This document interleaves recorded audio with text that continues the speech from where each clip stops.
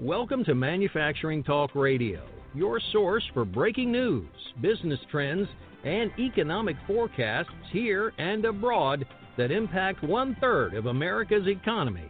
And now your hosts, Lou Weiss and Tim Grady. And thank you for joining us for this episode of Manufacturing Talk Radio. Lou, you and I always have interesting guests on the show. We're appreciative of all of them that join us. And I had a chance to talk with our guest about some topics in Industry 4.0 that he's going to share with us. But I wanted to chat with you a minute about this before I introduce James. I've spoken to our guest also, and he's got an amazing story and a very different business model, which I'm sorry I didn't think of at first, but we're going to hear all from him. So let's let it rip. Okay, so let me introduce James Soto, who is founder and CEO of Industrial, one of America's top B2B marketing agency. He has 17 years of experience and perspective from working with iconic and industry brands, media, and trade organizations to help them address the challenges they face in the disruptive business model and world of Industry 4.0, which is seeing generational change and technological change at a speed that, frankly, from our world, Manufacturing Talk Radio, manufacturers, I don't think we're as prepared for or thought would be coming as fast as it has. James, thank you for joining us on Manufacturing Talk Radio. Well, thanks, Tim and Lou. I appreciate the opportunity to be on the show. I'm a big fan. How big of a fan? We're always looking for investors. Well, I'm hoping to earn my yellow jacket. I'm not good at golf, so I won't get a green one. But I want to know the guys with the yellow jacket. So, well, we've actually in 6 years we've only given out one so far, and that was because that individual who is the chair of the manufacturing ISM report, and he was retiring. So you got a pretty big chair to fill, and it was quite a shocker for him. So anyway, we'll let you know what the requirements are for a yellow jacket. Yeah, the yellow jacket's great. I actually do have one. I have a evergreen jacket, actually.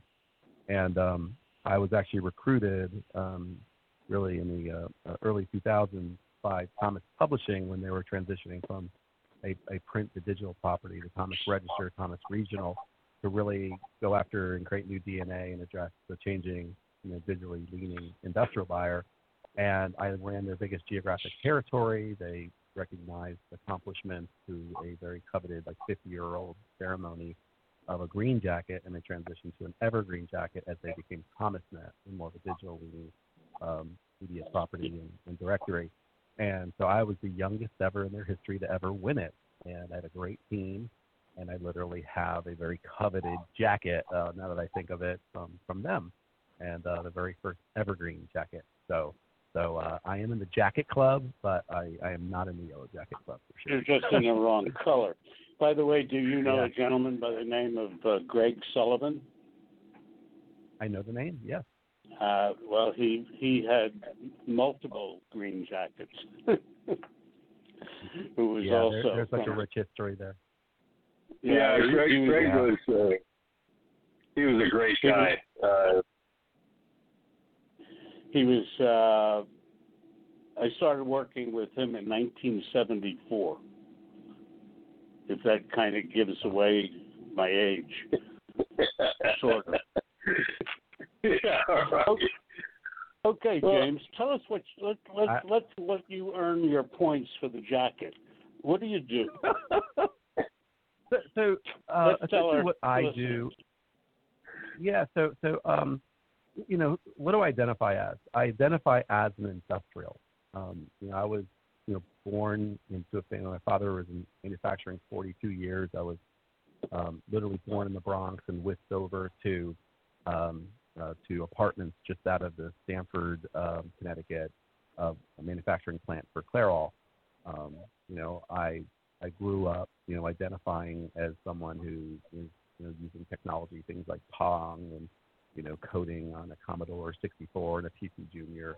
I worked hard and had a family that was really driving to, actually have their very first set of college graduates, and I had that great family environment, and I worked my way through college, on the plant floor at Clairol. And my sister went on to become an industrial engineer through the 90s as we were transitioning from analog to digital, funny numbers that became like the Bluetooth standard, working on really technology around the convergence to cellular and mobile. And so essentially, Yahoo was forming in 94, Google was formed in 98, and really coming out of a great experience with a great data and technology company, I started to see some trends where there was interest in me with my industrial roots.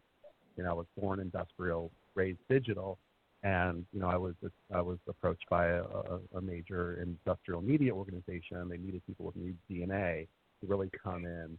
And really my story begins in terms of where I am today and identifying as an industrial with creating industrial strength marketing. And our friends just call us industrial. So for 17 years since then, the day one was really when I saw, and really working with hundreds of industrial businesses, manufacturers, distributors, industrial services companies, really starting to create the framework for what we see as Industry 4.0. And I really saw that, for the most part, marketing was really not present. It wasn't a function. We weren't transitioning from traditional technology-based communications and marketing was really mismanaged or misunderstood. So think back to, 2003 when first created what became industrial strength marketing. There was no one serving the market. There was no, people laugh, why would you create an industrial firm focused on marketing and the business growth consultancy and brand and business growth strategy and all the technology plumbing that goes with it. And, when you see 258,000 manufacturers of all shapes and sizes in the United States, and you can't see someone who truly zeroed in on it and just said, that's it, nothing else. That told me there was a major market opportunity. And since then, we've grown, we've gone through, I started in the manufacturing slump. I went fully on my own, with the firm and just exclusively on it. And, going into 2008, right at the Great Recession. So I picked my timing really well and just really, kept growing and just, really bootstrapping a great business, connected with the National Association of Manufacturers, Manufacturing Institute, Fabrication and Manufacturing Association, FMA, NIST, Manufacturing Extension Partnerships, and actually helped co-produce, build the brand, create the bulwark, really Oz behind the curtain in the Emerald City, leader of the grassroots movement that became Manufacturing Day. So it's really one of those epitaph body of work, passion projects that really started to launch our brand into the marketplace. And people used to call industrial strength marketing ISM, so the other ISM. And so, right. So we really focused on why do people do business with us. And as we kind of get to today, it's really when we look at all the iconic brands and those aspiring to be, and manufacturing, distribution, custom fabrication, all the way on up, they said, James, the reason why we do business with your great team and your company is because you're industrial. And that's why we absolutely double down, identify as industrial. And that's the work we want. And those are the people we want to help. And really the promise of the organization is to really help, these companies be better marketers and sellers of their industrial products and services.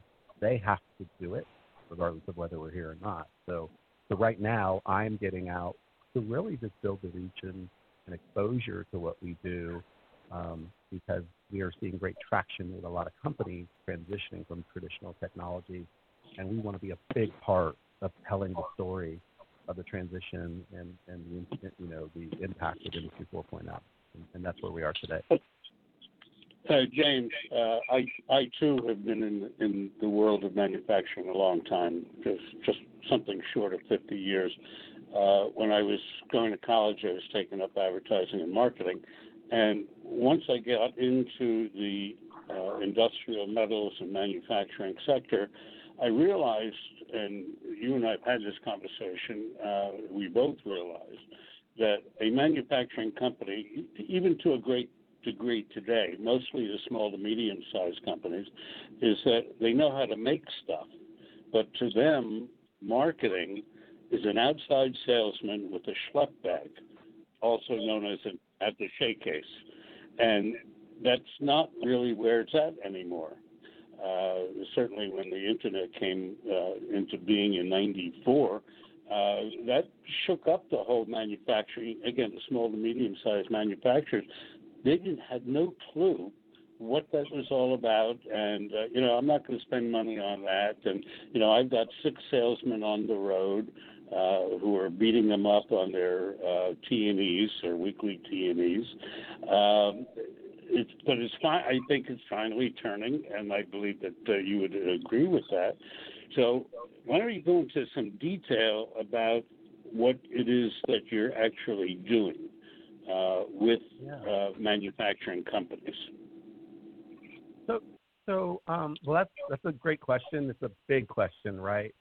And so when you think about anything, you really have to figure out, like, no one wants to just go in with their agenda.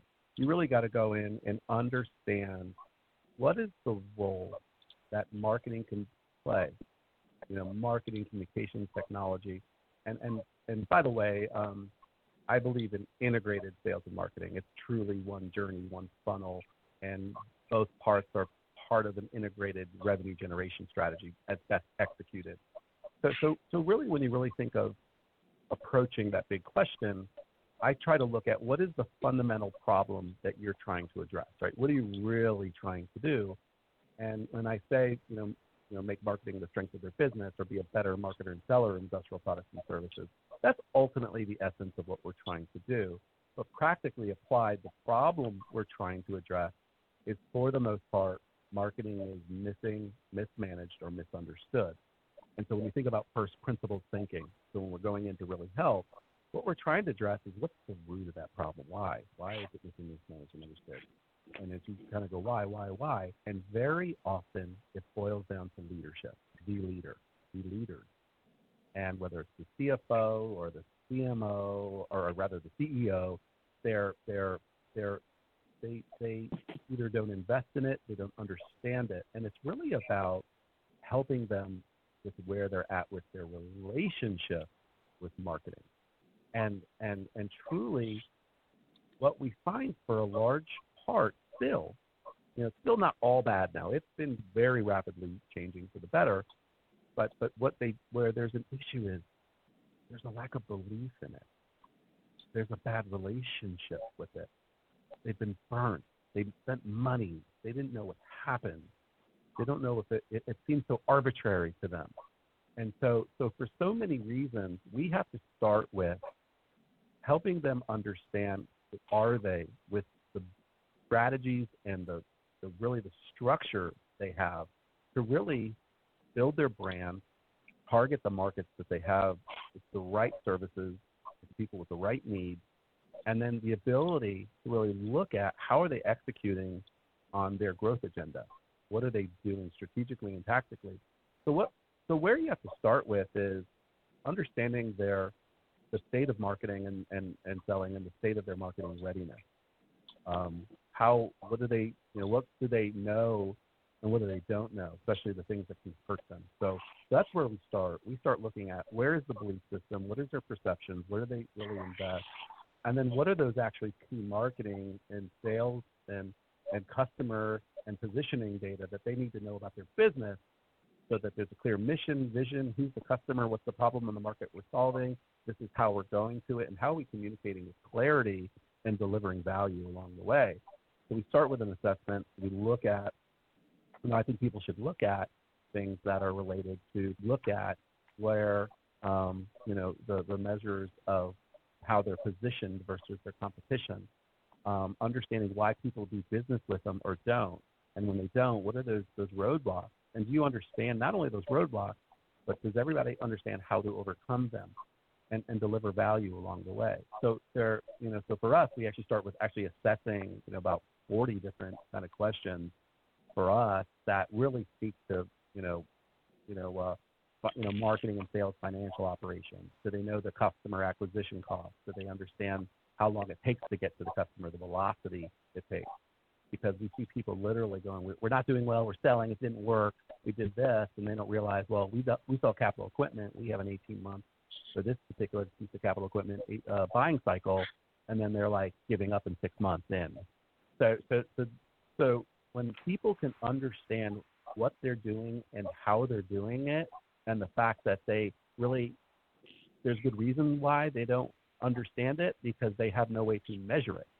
And they don't, and no one's really walked them through what you need to measure and why, and how these, and the things you do know, how can they help you really get insights into the things that will predict the success or failure of your effort.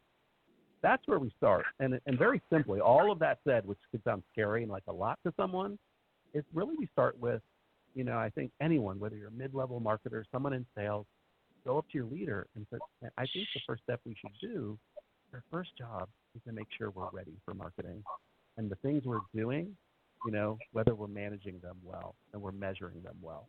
And once you have those baselines of what you are doing and what you do know and how it works, then you can start doing crap, doing stuff, and spending money and doing, no one wants the search engine optimization trick of the day, or we tried this on social media. You're missing the point. The whole point is, yes, those things can have a big impact if they're executed in the greater context of centering on the customer and understanding how that business needs to be focused and positioned to deliver that value and communicate a very compelling value proposition for their key target customer segment. And so get ready, and then you can get set, and then you can go. James, correct me if I'm wrong, and I know I'm not wrong, and I know you'll agree with it. So that was for the purposes of the audience, just in case I am wrong. I think one of the most important things, what you said, and then again in what you didn't say, and that is that data analysis is what's going to tell them when they're doing right, what they're doing right, and how they should, and what it is that they should be improving. Yeah, it's so cliche, but you can't manage what you don't measure. And when you look at before you try to do something innovative, you have to actually be able to measure and orchestrate, right? You have to understand what are the key measures and how you orchestrate it. And so I think the big macro problem we see in manufacturing, distribution, industrial services, and technology, in the space, is that the missing part of the equation. Marketing is missing. Look at the Industry Week 500 top industrials. I'm not talking Apple, right? I'm talking the ones that actually make industrial products and services, either as a tier 1, tier 2, tier 3 supplier, or directly, to an end user, let's say for another industrial business. And when you look at these businesses, and I'm talking the top firms, and there's only 3,900 manufacturers in the U.S. that have over 500 employees, of the 258,000. So when you really look at that, they don't have, look at them, they don't even have a chief marketing officer. They don't even have someone at the most strategic level, the corporate level of strategic marketing management, i.e. the level where they're saying, what business are we in or should be in, and the market forces are telling us we need to be in. They don't even have a marketer at the table. And what does that tell you about the state of the marketing function in the business? It is not the marketing guy, the marketing gal. It is truly the necessity to compete based on building a brand, especially now, and being able to deliver that, that value to a customer. You You have to center on the customer, and that's what's missing, and the dollars are missing, and the rigor upon which manufacturers are trying to transition to Industry 4.0, not realizing marketers have been using artificial intelligence, automation, to really good effect. The pace setters in manufacturing and industrial marketing, well before most of industry has. So the things that we're trying to implement in predictive and preventative, let's say maintenance and sensor technology, or marketers have been using in other segments, and pace setters have been using in these. And when you look at the full integrated supply chain, you look at the customer's journey. It starts with market data feeding the products that people want, the innovation to really center around the market forces that are there. You need to produce it with that rigor, leveraging those efficiencies that you get. And when let's say you drive away with that Tesla, when something goes wrong, it should instigate a marketplace transaction that says you want this tire or that tire or this part or that part. Marketing, sales, and even design and operations are all going to be an integrated, design, manufacture, and even service experience. And so, that's where you're going to see the companies, really starting to put some serious pressure on businesses that keep doing business the way they always have, because they're not considering the fact that for the most part, manufacturers are in the services business. And we have to be able to leverage our engineering and application expertise to deliver value constantly. And we got to give away the good stuff, because that helps someone do their job better, design better products, make better operational and supply chain decisions, and obviously consider the customer beyond the sale. Because right now in a tough economy, the easiest way to grow your business is by retaining customers and having organic growth of those customers. It's not just the new folks. So big question, but the issue is marketing is missing at the highest level, and it's not a surprise that we see so many companies without a mechanism to build brands, build pipeline, work and close that pipeline, and maintain the business that you really need now more than ever. So let me ask you, James, now that we know to a great extent what's missing and what has been missing and what's been scaring manufacturers for decades, and you now come along and you've put together your story, you've analyzed and determined what's missing. You now go into a manufacturing plant and you tell them what they're missing, and he says, well, no, we have six salesmen out on the road, and that's our marketing. And you let him know, no, that's not what it's all about anymore. So you come in, and I'm guessing at this. You come in and you show him the new way. So when you do that, and you present to them, you go through your 40 questions, and you go through telling them your whole story about what you can do. And there's an interesting part about your story that we haven't gotten to yet, and I really don't want to miss the point, that you go into a manufacturing plant and you also get involved with their manufacturing side. Is that correct? Yeah, we actually look at how they do what they do, because the issue with manufacturing is this: manufacturers, let's just call it industrial buyers and suppliers, right? Because we're talking industrial business to business. We're not talking end consumer selling an iPhone to an end consumer. The challenge with industrial is that stakes are high. There is a high level of interdependence on industrial buyers and suppliers. If you can't deliver on the service aspect or in the engineering or the uptime aspect, and you specify the wrong product, you have a very serious issue that can interrupt your ability to stay operational. You can have downtime at the plant. You may have a recall situation if it's a component going into the next Nissan Sentra. so for us, when we really look at the fundamental, issues related to marketing, and this is more the 4.0 facing side of it, one, we have to, right now look at our role is to really help manufacturers understand it's not this one buyer with his or her buying journey. We are trying to make very serious business cases and do institutional buying often. And there's multiple people involved. Operations, finance, right? The part being $14 versus $4 means a heck of a lot competitively. and so that decision-making unit is really what we look at from the how we do what we do as a company or a manufacturer.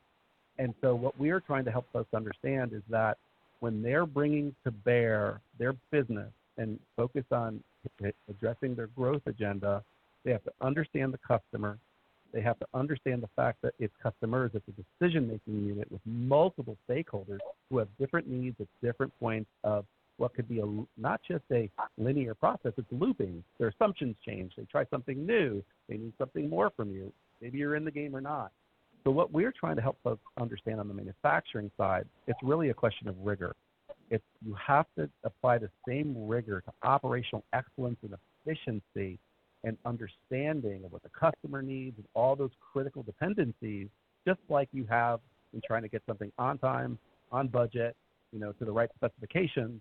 You've got to do the same thing in the industrial marketing and selling process. And to the point, I don't think this is a case of replacing sales with marketing and doing these shiny object things, right? And trying the new tactic of the day. What we're trying to do is really look at marketing the same thing. It's almost like R&D. It's trial and learning. And if you're in a position where you can really be agile, you can do things iteratively, which we see now more and more in manufacturing. If you can literally adjust and continuously improve a product as you manufacture it, that's the same thing you really need to do, in marketing, because you have to be able to decide what to keep and what to kill really fast. Because you can spend a lot of money, but it all boils down to, guys, that if you're not measuring it and you don't have a baseline of where you started, and this is the killer. This is probably one of the top reasons why people don't continue with marketing.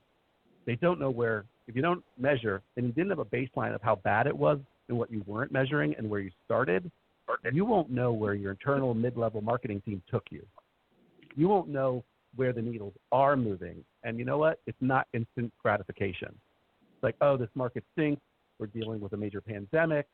Business is shut down. We have a long velocity it takes to ramp up our pipeline again. Hey, we'll just start all of this and everything gets better.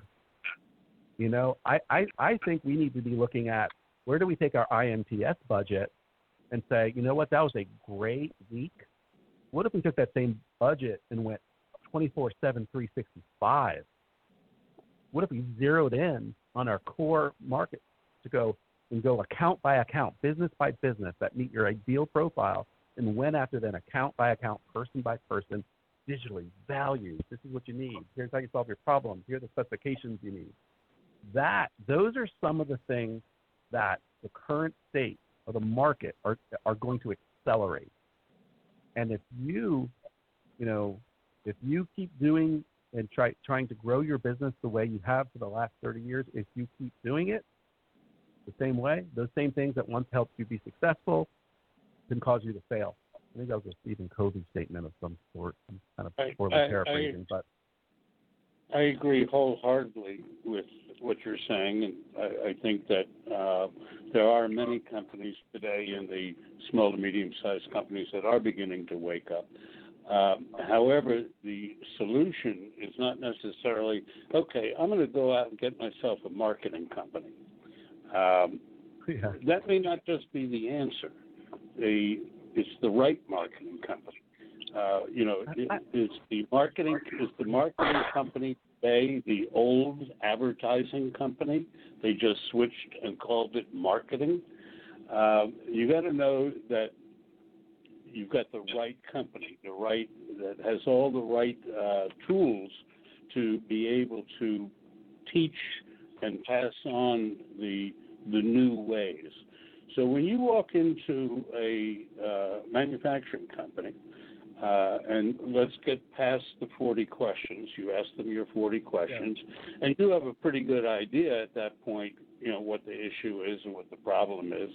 And where do you take the customer from there? How do you get him into understanding what he needs to do, what the kind of investment that he's going to have to make, the kind of changes that he's going to have to make, and so on? Yeah. One of my long questions. It's a great question, and I may answer this in a way that you won't expect. Our job isn't to sell them anything. First of all, if you go in with that mindset, you're not going to do very well. So here's the thing: it really starts with, again, the first thing where you start is, are they committed to really establishing a marketing function in their business? So to answer the question, did they just go hire a fancy marketing firm? I think before they even do that, they have to ask themselves the question, are we committed to establishing the rightful place of marketing, an integrated marketing and sales function at the highest corporate level, a key function in many consumer-based businesses, most, right? These big brands are big brands for a reason, or not. Right. So we start with that fundamental thing, and then the next question that really comes from that is the fact, okay, so do we try to build this internally, right? And we just hire and just kind of build it from scratch. We're going to build a function in the business. Well, it's going to be a challenge no matter what route you take, but that's the question where you decide, do you partner or do you build? Or do you do a little bit of both? Because I ultimately believe, with tens of thousands of marketing agencies of all shapes and sizes, yeah, you can hire someone to design stuff and do the Google and do a lot of things that you hear tactically, but I don't think that's really going to address the true issue of how do you actually establish an effective integrated marketing and sales team. And so if you're going to do it, I learned the lesson. And and if there are people there, and it all depends on, what's your infrastructure. Do you have a really talented mid-level senior director, VP of marketing that just needs the resources and needs the commitment and support? Then so not everybody's the same. You got to look at what you got. But often, I think what folks learn is that other people have figured this crapola out, and there's just time, effort, and the ability to accelerate if you can really bring on the expertise. Especially, like agencies are great because you don't have that overhead, right? You're not paying a dime if it's just, people are sitting around the partner build and what combination of it. The next thing, so when you look at the people side of that, you've got to start staffing up, and you're going to want to have a liaison at some point. And the leaders are going to have to be involved with the vision, the mission, the positioning. What business do we want to be in? Who's the customer? Of all the revenue we have, what are actually the best ideal customers that we really want to replicate versus maybe go after everybody? The best landed cost and profit, or profit per part, let's say. So that's where you start, partner or build. Then you ultimately, have to, realize that for us, what we tell folks is our job is to help you be a better marketer and seller of your industrial products and services. You have to have a great function. And if you look at it right from a partner's point of view, you're there to act as their guide. Everything from, starting with, okay, some businesses literally, Tim and Lou, they have to go back to the drawing board. Things have changed so much. So sometimes it's not even starting on positioning and branding. It's starting with going into business model generation. Literally, what's the problem in the market we're solving? What are the customer segments that we want to serve based on what we can do or need to start really ramping up to do? And what is that value proposition for them? Find that. And then from there, you really then start to look at your brand and your audience. So let me ask you this, because I'm seeing a slightly different trend to what you do and what either advertising or marketing companies do. You, to kind of sum up the services that you provide is that, one, you're teaching the client that marketing is really where it's at, and that's where they've been remiss for the last 30 years. So you come in there and you teach them about marketing, and then you look to bring in the marketing inside, create your corporate level marketing individual so that they can do their marketing from inside, which I would think sort of limits your services to an extent because you wind up growing from within. But is that basically what you're attempting to do, to help them, guide them to develop their own marketing strategy from inside? Yeah. That's the spirit. That's the belief. It's really where's the destination. And typically we talk to folks like, look, this is a 3-year journey. And some folks have to do parallel paths. Like, look, we got to build pipeline. We need business. So essentially, when they go to partner, do they want to add a couple million of overhead or and talent and expertise and technology wielding and creative content strategy, search, social, paid, media, everything that goes into the marketing, like automation, CRM, building all the technological plumbing.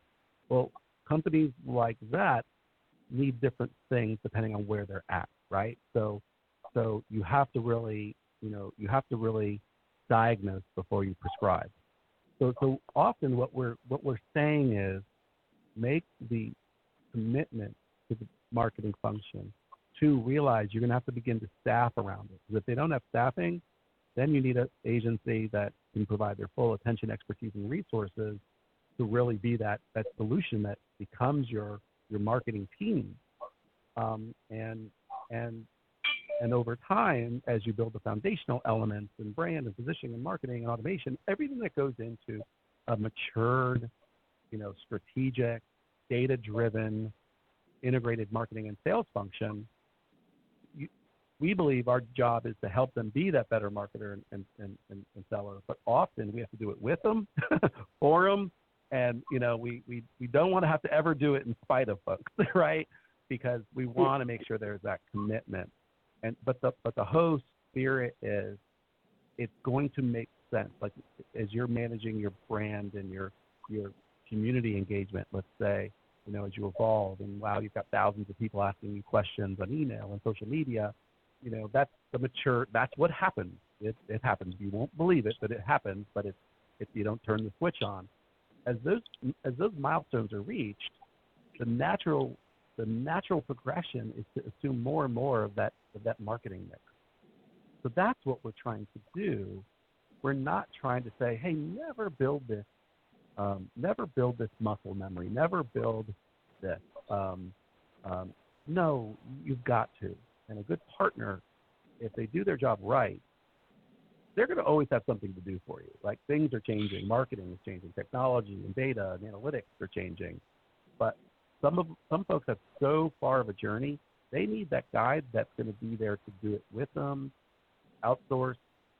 But if the destination is not to have a marketing practice, which by the way, there's businesses that saying, hey, we've got clients who've been with us for decades plus, who love the fact like I trust you, keep doing what you're doing. I like you because you make us money. And yes, that's part of it, but that's not an excuse for not asking them to do more. And that's what the spirit is. So the right company, to your point, is you could be a vendor or you could be a partner. And we want to be a partner. And your mid-level marketer needs to be a partner. And your head of sales needs to be a partner in the business, telling the leader, I love the company. We need to change to address the way people buy, specify, and continue to do business with industrial businesses like ours. And if the leader can get behind that, all these different marketing functions and practices will be different. There's not one prescription for all of them, but they have to realize it's their mindset that has to change. They got to believe. The point that you mentioned about partnering versus having a client, I beat you on that one. I've been using that term for probably 30 years, and I think you're doing this only 17, so I win. So you don't get Yes, you don't get jacket points on that. But I agree with you. It's true. You have to become partners with your clients. If you're not a partner, then you're just a vendor, and you're just a vendor, just like any other vendor. James, this is extremely interesting. I think that some of our listeners may have picked up a couple of different viewpoints, and perhaps you might want to give us your URL and or email so that they can reach out to you and let them have a talk with you and see where they can go with it. Well, I want to thank you for this opportunity to be on the show, and I just want to encourage everyone to keep listening to and supporting this podcast. As far as what we can do to help, we hope to be able to, I hope I can help and point you in the right direction. The best way to reach us is through industrialstrengthmarketing.com. We're launching a podcast, and we have a YouTube channel. And one of the things we decided to do, because we're having this conversation about readiness a lot, is we decided, even though this is like an internal secret sauce thing, we took the marketing readiness assessment and we actually just made it available to the public, but with a caveat. And it's at getmarketingready.com. And the caveat is this. If you take this thing and you fail it, which most folks have done, at 12 speeches, multiple keynotes, and multiple manufacturing associations and leadership summits in 2019 and going into 2020, it can create a lot of, oh my gosh, I can't believe how much we should know this stuff. And if a salesperson takes it or a leader takes it and they kind of come after their salesperson or marketer, it's not meant for that, because most companies actually we're finding are failing it. And the whole spirit of it is, and the value we hope to provide, is that inspires great conversation and saying, wow, we need to know it. And let's get to one answer at a time. And then folks can decide if they want to partner or if they need some help. But the bottom line is, if you can answer a lot of questions related to positioning and why people do business with you, and what information people are telling you they need in order to do business with you, and what percentage of our businesses and our largest customer, how long do they stay with us, what's our customer acquisition cost, things that you have to use to actually do accurate sales goals and marketing goal setting. Lots of things are in there. When you get to those answers, you create the framework and you set the groundwork to create an amazing practice. So it's getmarketingready.com, and I hope people do well and have healthy conversations and do it as a team together. It's not a weapon; it's a tool to have those conversations. James, you started off the show with asking a question, which this has been a very long and very in-depth and educational show today. But as we were talking, I came up with a solution from you based on a question you asked me. You asked, how do I get a yellow jacket? And I just came up with the solution during this half hour or so, that the more testimonials that we get, the more points you get towards the yellow jacket credit. Okay. So, and I got that from you for free. So I appreciate that. And like I said, the audience, I hope they reach out to you. I think that you've got a lot to offer, and we really appreciate your being on the show. And let us know how you make out. Well, we'll see you out there in the market. I'll look for the bright yellow jacket, and I'll follow it like the sun. Okay, sounds good to me. Thank you very much, James. All right. Thanks very much, James. Do well and take care. All right. All right. Talk to you later. And we've been talking with James Soto, who's CEO of Industrial. This is a very interesting B2B marketing agency that you all should get in contact with. So please come to mfgtalkradio.com and look up this show on industrial strength marketing. You can search for James Soto, and it'll pop right up in your search results, and you can listen to the show and get a hold of him. Now, we also have some other shows that we do every week, and to make it easy on our listeners, let me recommend a place for you to start.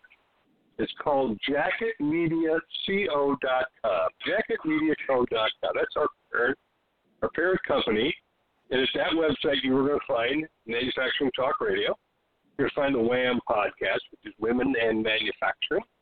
You'll find Manufacturing Matters with Cliff Waldman, which is a terrific show. We encourage you to jump into that one.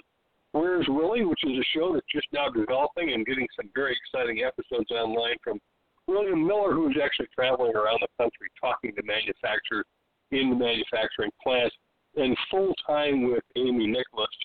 Amy is with marketing and PR. So it's an easy place to start. Click over to any of the websites. And don't forget, we also publish every month, free to the subscribers, Manufacturing Outlook e-zine. It's a digital magazine, runs 40 to 50 pages, lots of great information in that. So please come back and visit us often. Lou, anything else you want to throw in before we wrap up? No, I think that's it. We had I thought it was a fascinating discussion, and it's going to be very helpful for the old-fashioned duds that are running their business like their grandfather did. And I think that especially now that we're in the middle of a pandemic, where everything is changing, and we don't know what is going to change when we come out on the other side, presumably that most of us will come out on the other side. But I think that if you don't change, you will fail. And you heard it from me. You heard that from James Soto. And it's true. You don't change, you will die. There's no doubt about it. So for all those who want to dodge that bullet, who are also dodging this miserable pandemic, come to JacketMediaCo.com. And as always, thank you for listening to this episode of Manufacturing Talk Radio. Thanks for joining us on Manufacturing Talk Radio. You can hear our next broadcast each Tuesday at 1 p.m. Eastern Standard Time at mfgtalkradio.com. This podcast is a part of the C-Suite Radio Network. For more top business podcasts, visit c-suiteradio.com.